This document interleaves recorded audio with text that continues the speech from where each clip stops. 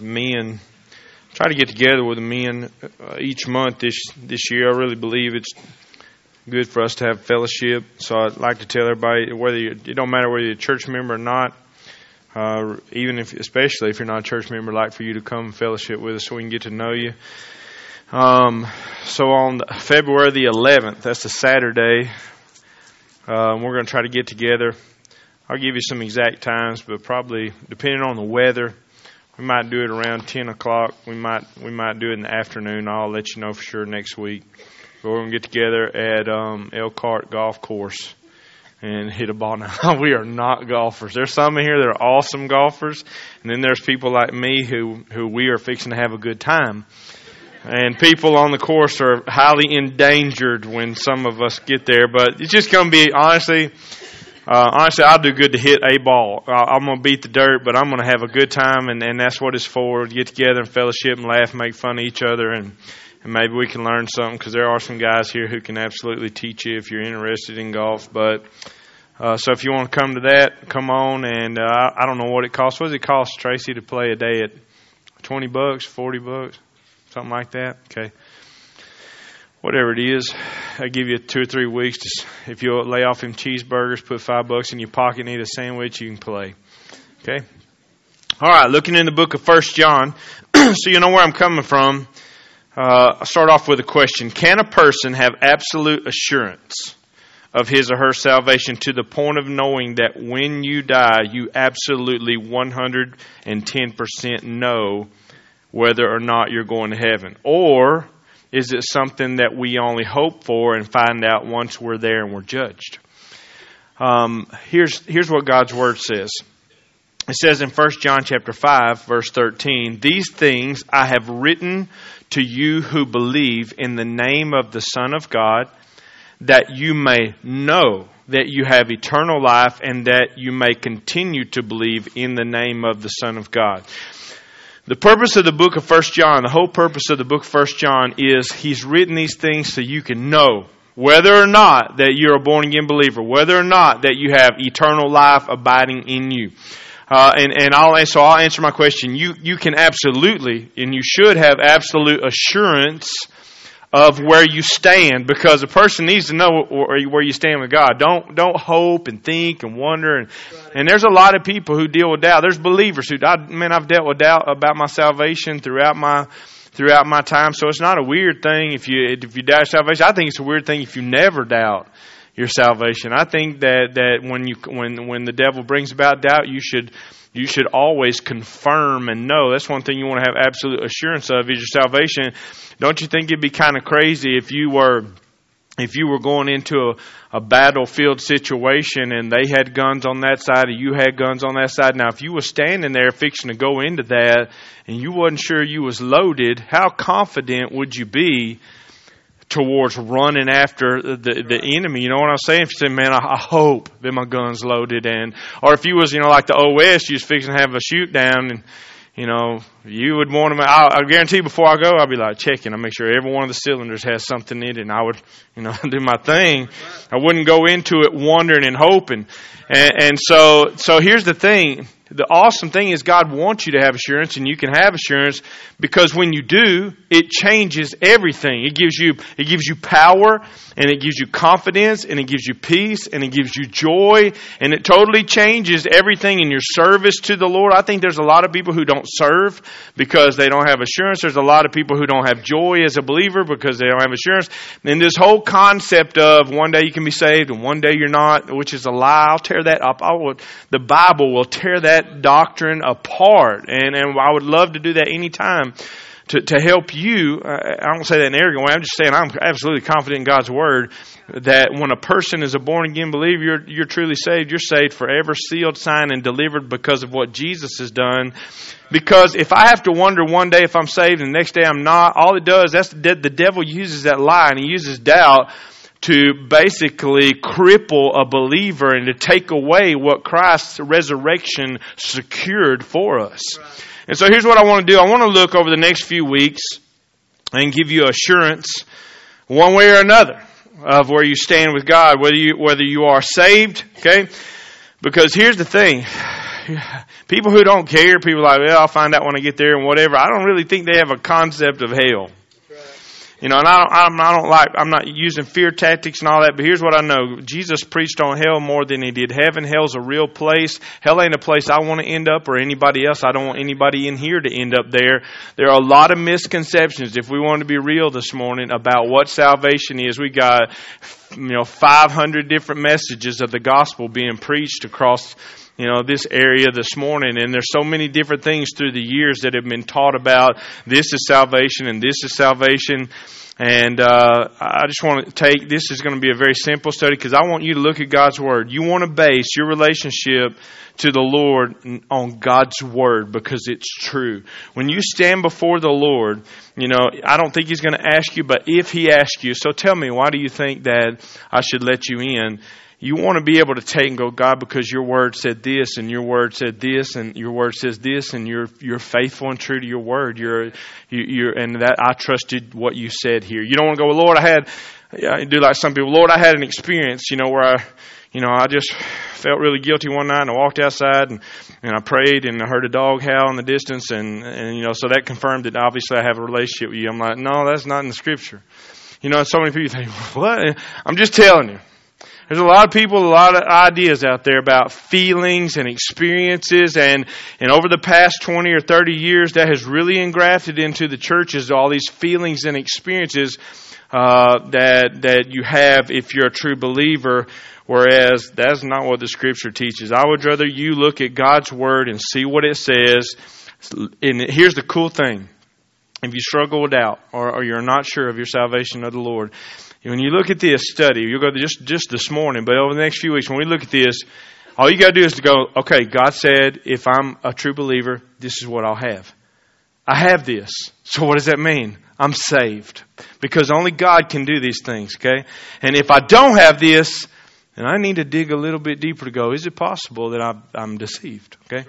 But this is black and white, no gray areas. So, starting off in verse 1 of chapter 1, John's writing here, and he said, that which was from the beginning, which we have heard, which we have seen with our eyes, which we have looked upon, and our hands have handled concerning the word of life. He's talking about we are eyewitnesses of the Son of God, of Jesus, of who He was. We saw His life, we saw His ministry, we saw His death, we saw His resurrection.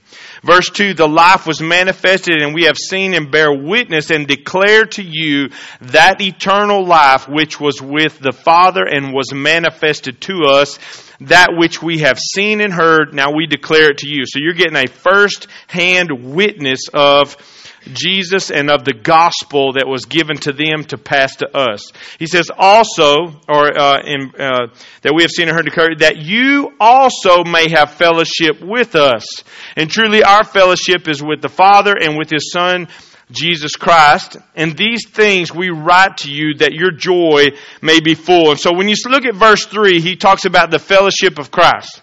He says that you may have fellowship. Now this is not talking about a fish fry, okay, or a religious get-together. This word here, when I looked it up, the word fellowship actually means communion. To be, when we think about communion, a lot of times we think about taking the Lord's Supper and we come into communion together. If you look at that word, it means a common union.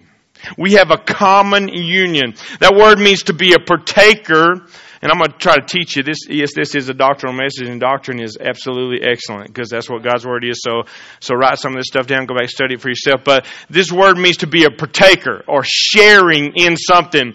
A believer is not one who simply shares in biblical principles or biblical thoughts or some kind of belief system. A lot of people think that a Christian is one who you have the ideas of the Bible, you know some of the things of the Bible, you have knowledge of the Bible, and you're like, yeah, I agree with that. That's not what makes a person, a born-again believer. A Christian is a person who has experienced the gospel and a union with Christ Jesus Himself. We always use the word, you have a personal relationship with Jesus. That's exactly what it is, because there is a union not between you and a mental assent to the Scripture, but because you have heard the gospel and you believe what the gospel teaches, how that Christ died for our sins according to the Scripture, was buried and rose again. You agree with God, and in that point, through the work of the Holy Spirit, I'm going to talk a lot about that. through the work of the Holy Spirit, you have submitted to the righteousness of Christ, and there was a union made. If you're a born-again believer, at that point in time where you submitted yourself to the righteousness of God, you quit trying to establish your own righteousness.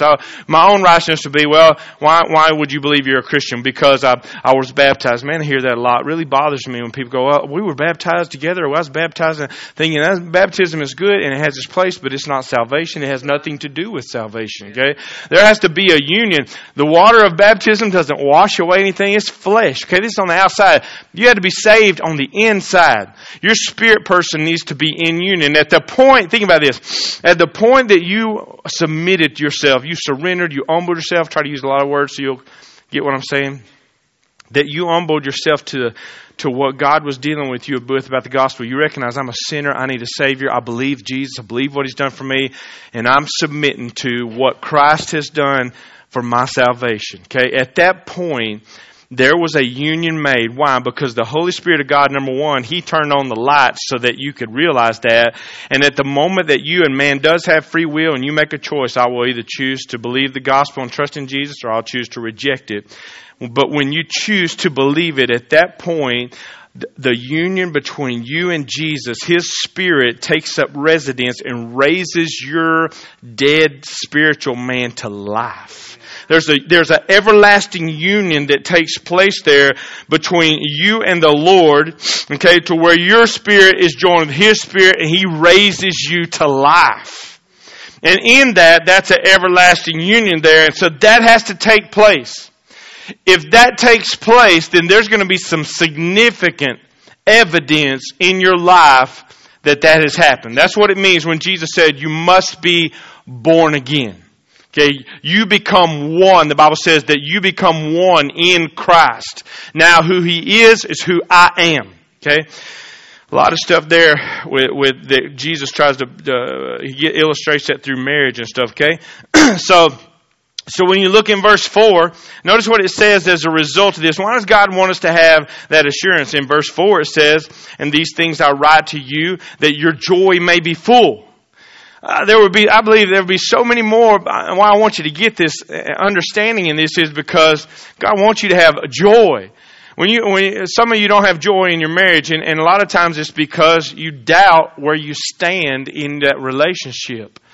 I remember I'm a hard person, honestly, to receive love. I don't receive love real easy. That was one of my struggles in my walk with the Lord that for years.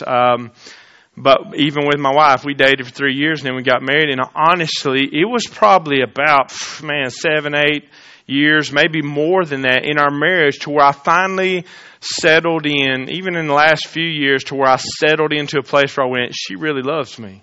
You know, and she never caused me doubt of that, but in my own heart, I just kind of thought, well, I never fully gave myself, it's terrible, I guess, I never fully gave myself in because I always had a reserve to go just in case. You know, I'm just watching to see, does she really love me or not? And you know what's awesome is over the years, she just continued to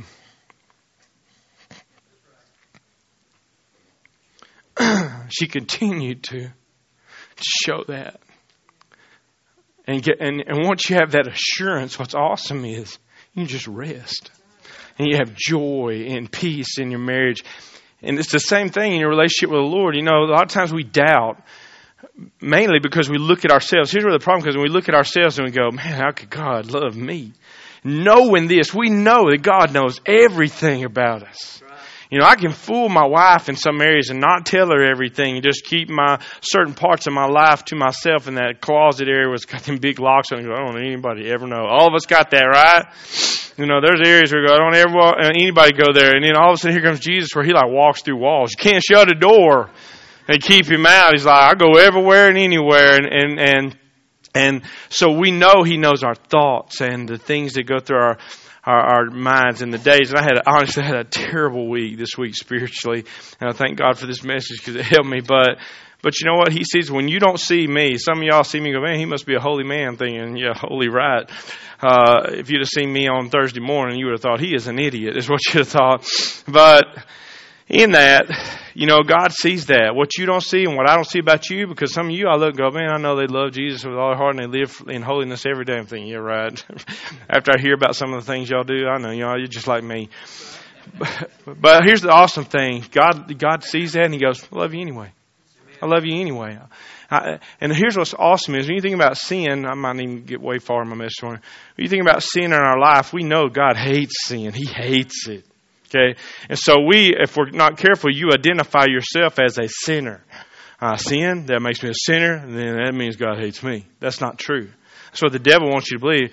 We are, before we're born again, we are sinners. But God sees you and He said, I came to die for sinners so that you can be set free from sin and the results of the effects. And once you're saved, listen to me, God doesn't deal with you as a sinner anymore. God doesn't see you as a sinner. He sees you as a saint. Why? Because now I'm in union with Christ, okay? And I got to share this with you because it was a truth that I was teaching last Sunday in Sunday school, and it was just boom. Sometimes you're teaching, God shows you stuff while you're in the middle of it. You go, wow. And this is one of them wow moments for me. If you remember back to Adam and Eve, they were perfect, and then they disobeyed God. They sinned against God. They didn't trust God. They didn't believe God. They partook of the fruit of the tree that God told them not to. The one thing, He told them not to do.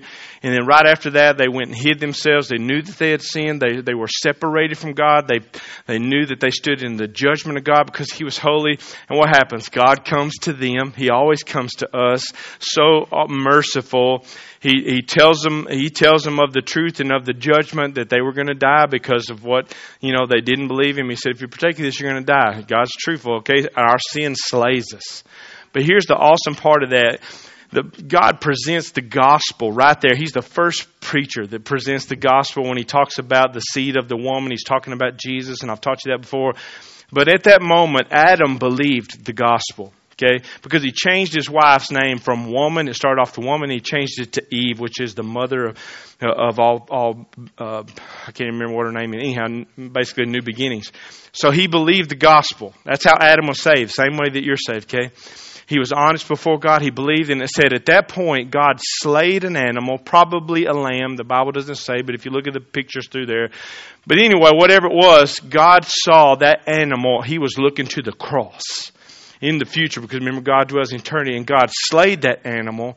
And it says, then He took the skins of the animal and He clothed Adam and Eve and covered their nakedness. Remember, their nakedness was a picture of our sin. We have no covering. We're not rightly clothed before God. We have it to do with God, okay? But God comes and He says, I'm going to cover your sins. Now, you think about this, because this is the wow moment I got. At that point, God took Jesus and wrapped Him around Adam and Eve and said, now I see my Son. That's what it means when it talks about in Ephesians chapter 1 that we are in Christ. 13 or 14 times there. It says it all the way through the Scriptures that your position as a believer, you are in Christ. That means even when you have a bad morning, you say things you shouldn't say, and you lose your temper, and you tear up some stuff in your shop, and you don't care, and your wife's got a little smirk on her face. At that point, when the devil goes, look at you, preacher, and the guilt and you know what I'm talking about, the guilt and the shame, you just go, I want to run away from God. You know what Jesus does? He stays wrapped around you, and all of a sudden, we'll keep reading here in a little while, you'll see that Jesus stands for you. He's your advocate, and He's like, He's my Son. And when the Father sees you, you know why He still loves you? Because He says, I see my Son. He's wrapped in His righteousness. It's all about Jesus, man. It's incredible. But when you grasp that, you can have joy, and your joy can be full, and you can have a great confidence and assurance because you're His and you have eternal life, even to the point that when you look at death, because every one of us is going to die. Let's be real here, and let's not paint up a Houston message. Every one of us is going to die. We have our day where we're going to take our last breath, okay? And as a Christian, the awesome thing about insurance, I can look at that day and go, even so, Lord, come quickly. Whatever, bring it, because the devil can give his best shot. I've already got the victory in Christ Jesus, and I can have peace even standing over my grave. So, here's the thing. Satan uses doubt, and he uses it as a great weapon.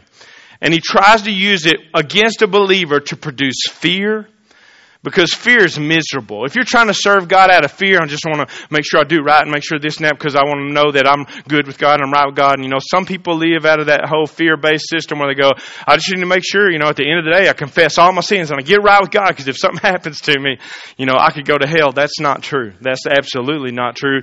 The Bible says perfect love in 1 John casts out fear. There is no fear in love, okay? And God wants you to serve Him out of love, not out of fearfulness. Now, there is a fear of the Lord, which is a respect. That's a whole different thing we won't talk about right now. But there is, God wants us, our worship. When you came to worship this morning, when you come to church this morning, how you live this week, it's not make sure I want to do right, otherwise God's going to thump me on the head, or God's going to do this, or, I'm going to make God mad, and all of a sudden now me and God's got this great divide between us, and all these thought processes that God doesn't want you doing what you do. Say, why do you want to live holy? Why do you want to do right? Why do you want to repent of sin? Why do you not want to, why like Jeremy pray? Why do you want to hate sin? Because I love Jesus. And because He first loved me. That's also 1 John. Because when you see Jesus for who He is, if you can grasp this truth here to where it sinks in and you go, wow, that's amazing that He loves me that way and that He's done what He's done and I am who I am and I have what I have simply because of what He's done and how great His love is. That causes me to go, I don't want nothing to do with sin. And even though we fall, and even though it's sin, I don't mean I want to. And I don't want to walk in darkness, and I don't want this, and I don't want that. I want to honor God, and I want God to be pleased with how I live and the things that I say, and I want to serve the Lord, and I do it not out of guilt, not because some preacher stood up and browbeat me, but you don't even have to tell me I need to serve. I want to, and I desire to fulfill God's calling and purpose in my life, okay? So here's the thing. I'm going to have to cut us off here in just about. Give me about 10 minutes. If you give me 10 minutes, I'll get you out of here. God gives every believer 2 gifts of assurance, okay? 2 gifts of assurance, the Word and God's Spirit. The Bible teaches that God gave us the Holy Spirit as confirmation and absolute assurance that you're born again, okay? And His Word is truth. They're a team that work together to bring truth and assurance, and this to me, both to believers and unbelievers alike. You can be assured that you're lost. When you look at God's Word, there's a lot of people who treat God's Word like it's a lie. When God's Word says, if you're saved, you want this and you want this, and we'll look at some of these things, we kind of this and that, and people go, well, I know I do those things, but I just know. I know I'm saved. I know I'm good. Well, how come it is that Scripture says if you're a believer that you'll have this or you won't have this? Why is it you don't have it, yet you continue to argue and say that you're a true born-again believer? Well, because, and here's what we'll do. We'll go by feeling and experience. Feeling and experience your worst nightmare. Because when I was a kid or when I was old, here's my experience. The preacher preached, I cried, I went forward. He told me to pray this prayer. I prayed this, sinner's prayer. And right there at that moment, He told me I was saved. I was assured. He assured me. Who is He? He don't know your heart, and neither do I. I need to be assured by God's Word because He's the one that I stand judgment of. I need to be assured by God Himself, which is the Holy Spirit in me, that I'm not some experience where I became emotional. Man, really, if you look back, if you'll study the New Testament especially and look through there, and I'm not saying sometimes there's not emotion involved, but listen to me. There was a majority of the people that got saved, you didn't see, number one, there wasn't no aisle, there wasn't no ceremony, there was no preacher praying with them, there was no a song playing. Well, none of that's in the Bible. It's not there. And I'm not saying it's wrong, but I'm saying it's not there. And if you are basing it, here's the thing. What happened after your experience? That's what we want to know. What happened after your experience? Because if your experience did not produce anything afterwards that aligns with the Scripture, all you had was an empty experience. And so we're going to look and see what the Bible says, because we've been deceived to base our relationship on feeling and experience. And any of you like me, you ever feel like you're not saved? Man, Thursday morning, I didn't feel holy. I didn't feel saved. I didn't feel godly. I felt awful. And if I believed in the whole you can be saved one day and lost the next, I was lost as could be Thursday morning, all right? I don't believe that, but I'm just saying, some days I wake up and I don't feel like I'm close to God. And I don't feel, some people, I just felt the presence of God and I felt this and I don't feel the presence of God. Like, we make God out like here today and gone tomorrow. The Lord's like, I'll never leave you or forsake you. How do I know God's with me? His Word says, I will never leave you or forsake you. That's what it says. And I believe God over what I believe my feelings, okay? And so in that, when you look at the book of 1 John, I challenge you to read it. You never find either of those used as evidence that you're a true believer. You don't see John go, well, You know, like some preachers have. Well, have you prayed the sinner's prayer? Yeah. Well, then you're saved. Don't let some man assure you. Let God assure you. Okay, because he might be lost, you know, and that's not in here. The Lord said, I didn't find that in here. I didn't find. Well, did you feel this? Did you get weepy, and you know, did you get that ooey warm feeling, and you know, just felt saved. So I know I'm saved. And do you realize Mormons? Now listen to me. I'm not being critical here, but Mormonism. No, I'm not talking about the people. I'm talking about the teaching. Is a cult. It's a cult. It's totally against God's word. It's as false could ever be. Of teaching, yet they have a deal called the burning in the bosom.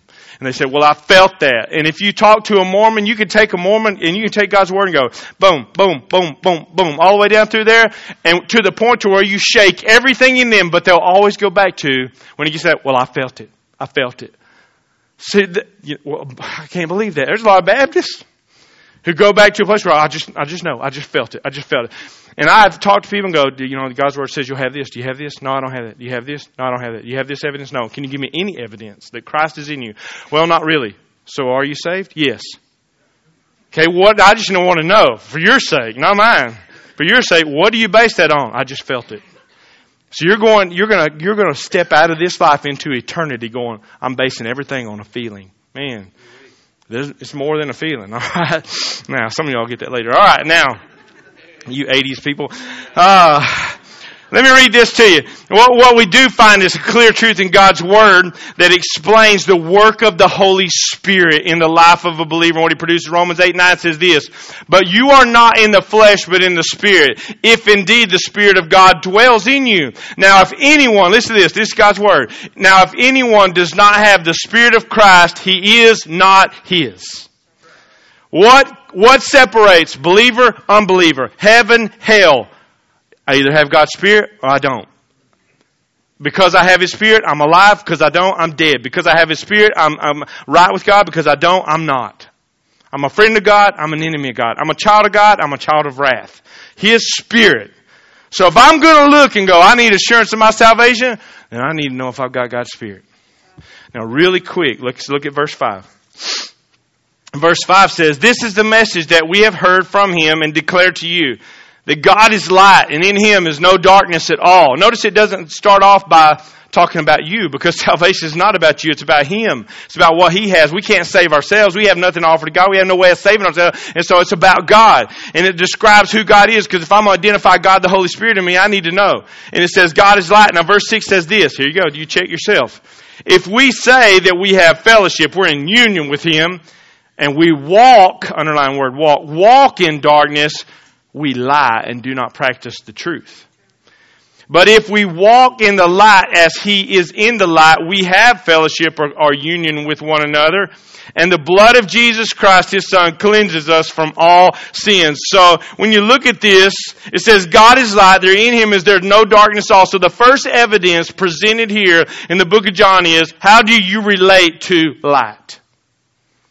When you think about that, it says, if you walk in darkness. It doesn't say if you sin, if you fall, because if you say, well, I don't sin, then the Bible, if you keep reading there, it says you're a liar and truth's not in you. All of us sin.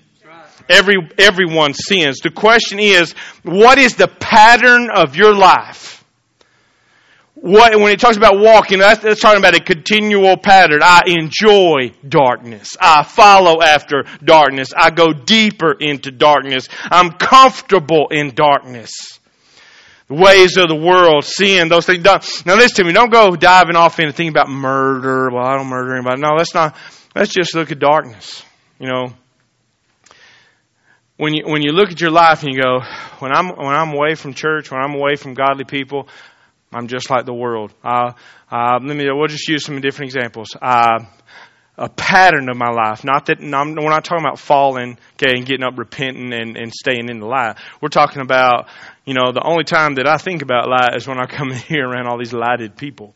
And other than that, I watch filthy things on TV. I have filthy thought processes that I indulge in. I look at things. I say things. I backbite. I gossip. I tear down people. I have hate in my heart, and I'm good with that. I'm proud of my hate. I'm proud, a proud person.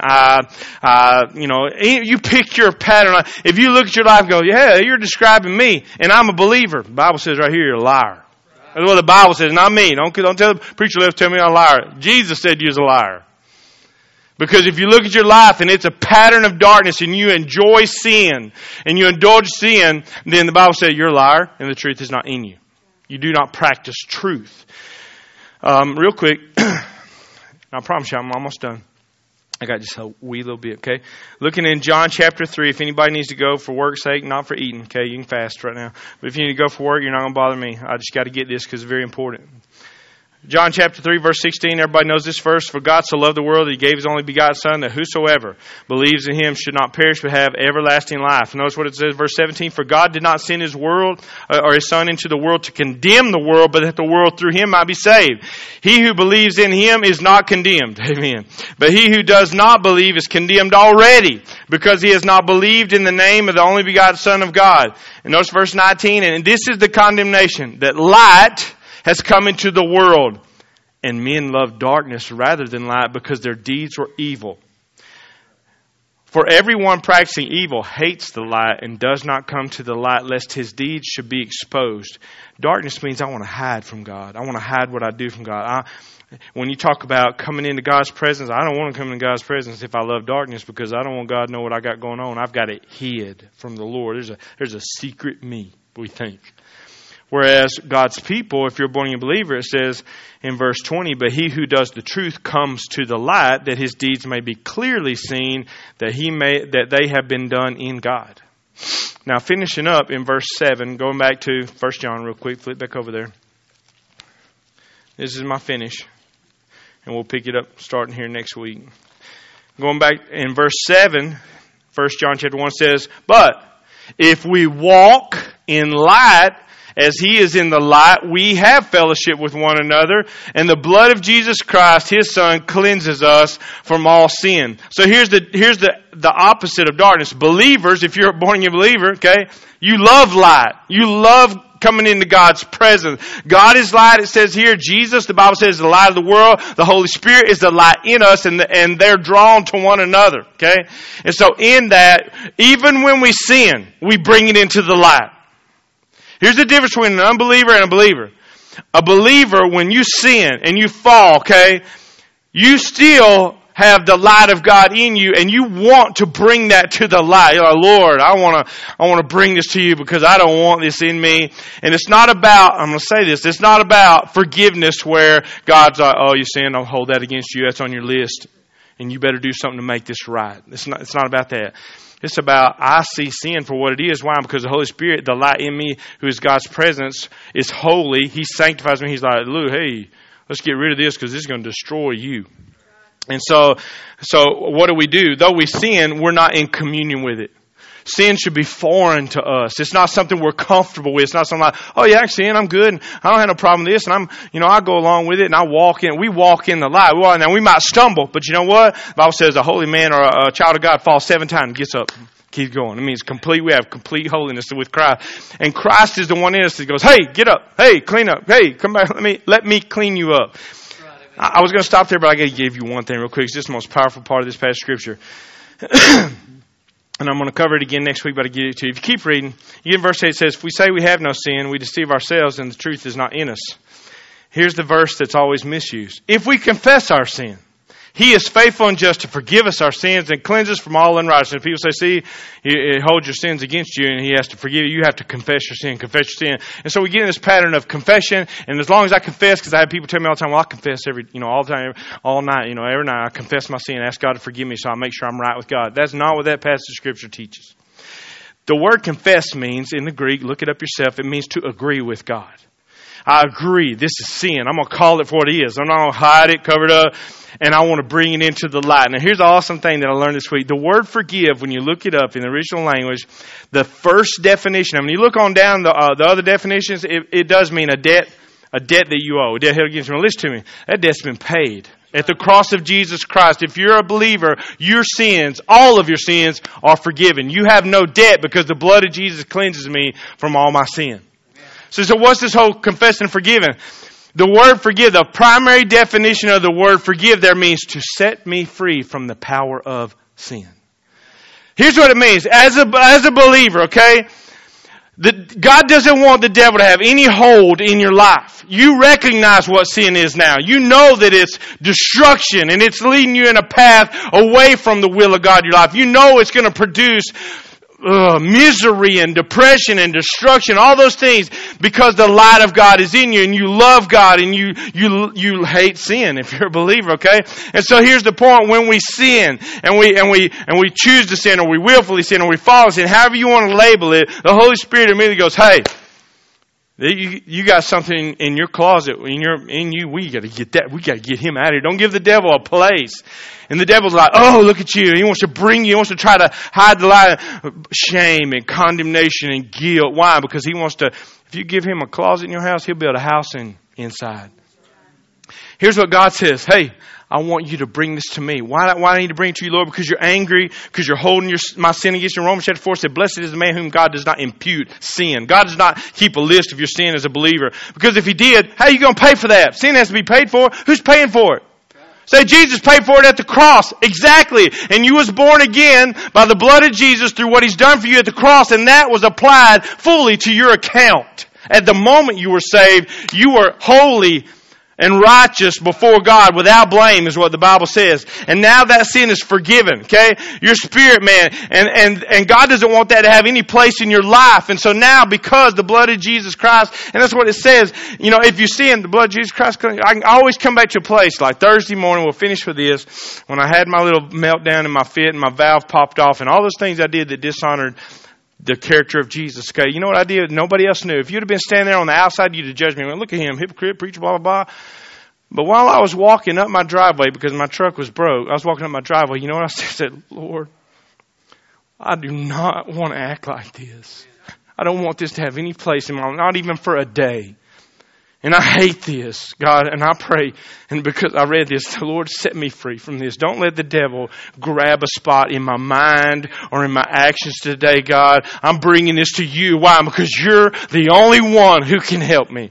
By the power of the blood of Jesus Christ, you can break that, you can cleanse that, and I can start fresh right now. And you know what? That's just a smack in the devil's mouth, and I love it for the glory of God. But that's what Jesus does for the believer. Because you know how good he is, even when you fall, you come to him and go, I need you to help me. You didn't do that when you was a little kid. Maybe when you got older, you didn't. When you was a little kid and you fell, you did something, even when you did something stupid, most of the time you would run to your mom and dad and go, I messed up. Sometimes, even as teenagers. Sometimes we act like spiritual teenagers because we'll mess up and we'll go so long until we figure out, hey, I'm way in deep.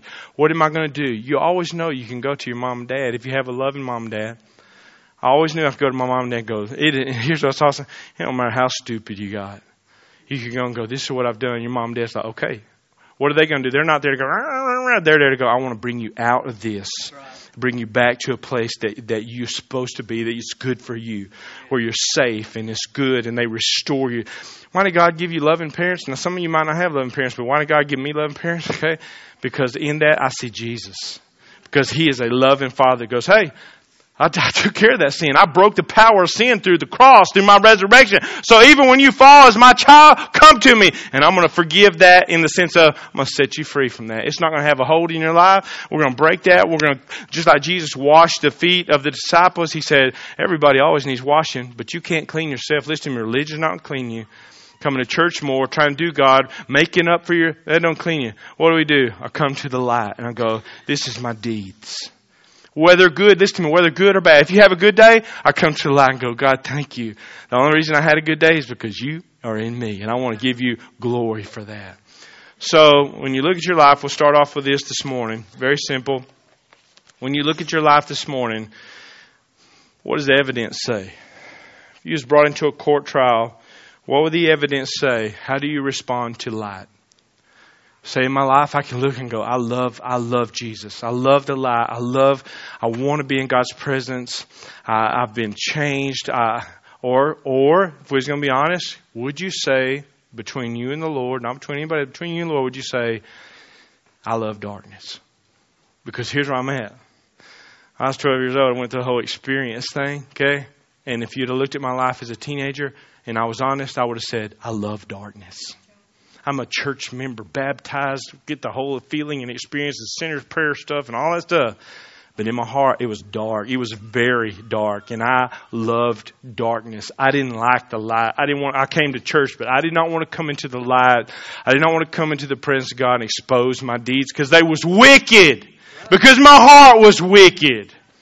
You know what happened? When I was 19, God turned the light on. There was a union that no preacher or baptism caused. It was a union that the gospel of Jesus Christ caused in me. And His Holy Spirit saved me, turned my lights on, changed my heart's desire. And even though I still sin, and I sin every day, even though I have that, I hate it. He changed my thoughts towards that, my thoughts towards Him. And I'm like, every time the devil tries to shove me off into a corner, here's what he does. He wants to get you over there and go, God doesn't love you. You messed up. You went way too far this time. Over and over, like this is the 70th time this week. Get over here. He wants to just try to overshadow. And what's awesome is the Holy Spirit's like, let me turn on the power of the cross. That's what the Word is. It's the light. You know what got me through this week? I looked in God's Word. This message was just for me. If nobody else got it, I looked in God's Word and I went, hey, I've got hope. Because God's Word magnifies Jesus, not me. It magnifies light, not darkness. And God's like, bring it to me and I'll blow you away. If you're sitting here this morning and go, I don't have that assurance. You don't need me. You need Jesus. Right where you are, just to humble yourself and go, God, I'm lost. And I trust in what Jesus has done. Not the words. You understand what I'm saying? But in your heart, please save me, God. I want to come into the light. I don't want sin no more. I want you. I want what you have for me. Love and grace and mercy and forgiveness starting today. Okay? Maybe you're one of those Christians who you look and go, I'm just eat up with guilt and condemnation. I don't know what to do with it. Bring it into the light. Bring it to Jesus and let Him set you free from that because that's what He loves to do. Because He's glorified. Crazy as it's saying, even in your sin, God's glorified because He's like, I'm going to show you what I can do with sin. I destroy it. I set you free from the power of it. God is so good. Will you stand with your head bowed and your eyes closed? Father, we just bow before you today. Lord, just humbled and amazed at your goodness and your mercy toward us. God, we think about your holiness. It brings fear to my heart, knowing that when I look at my life, that it doesn't look holy. God, but when I see your love and I see the cross of Jesus,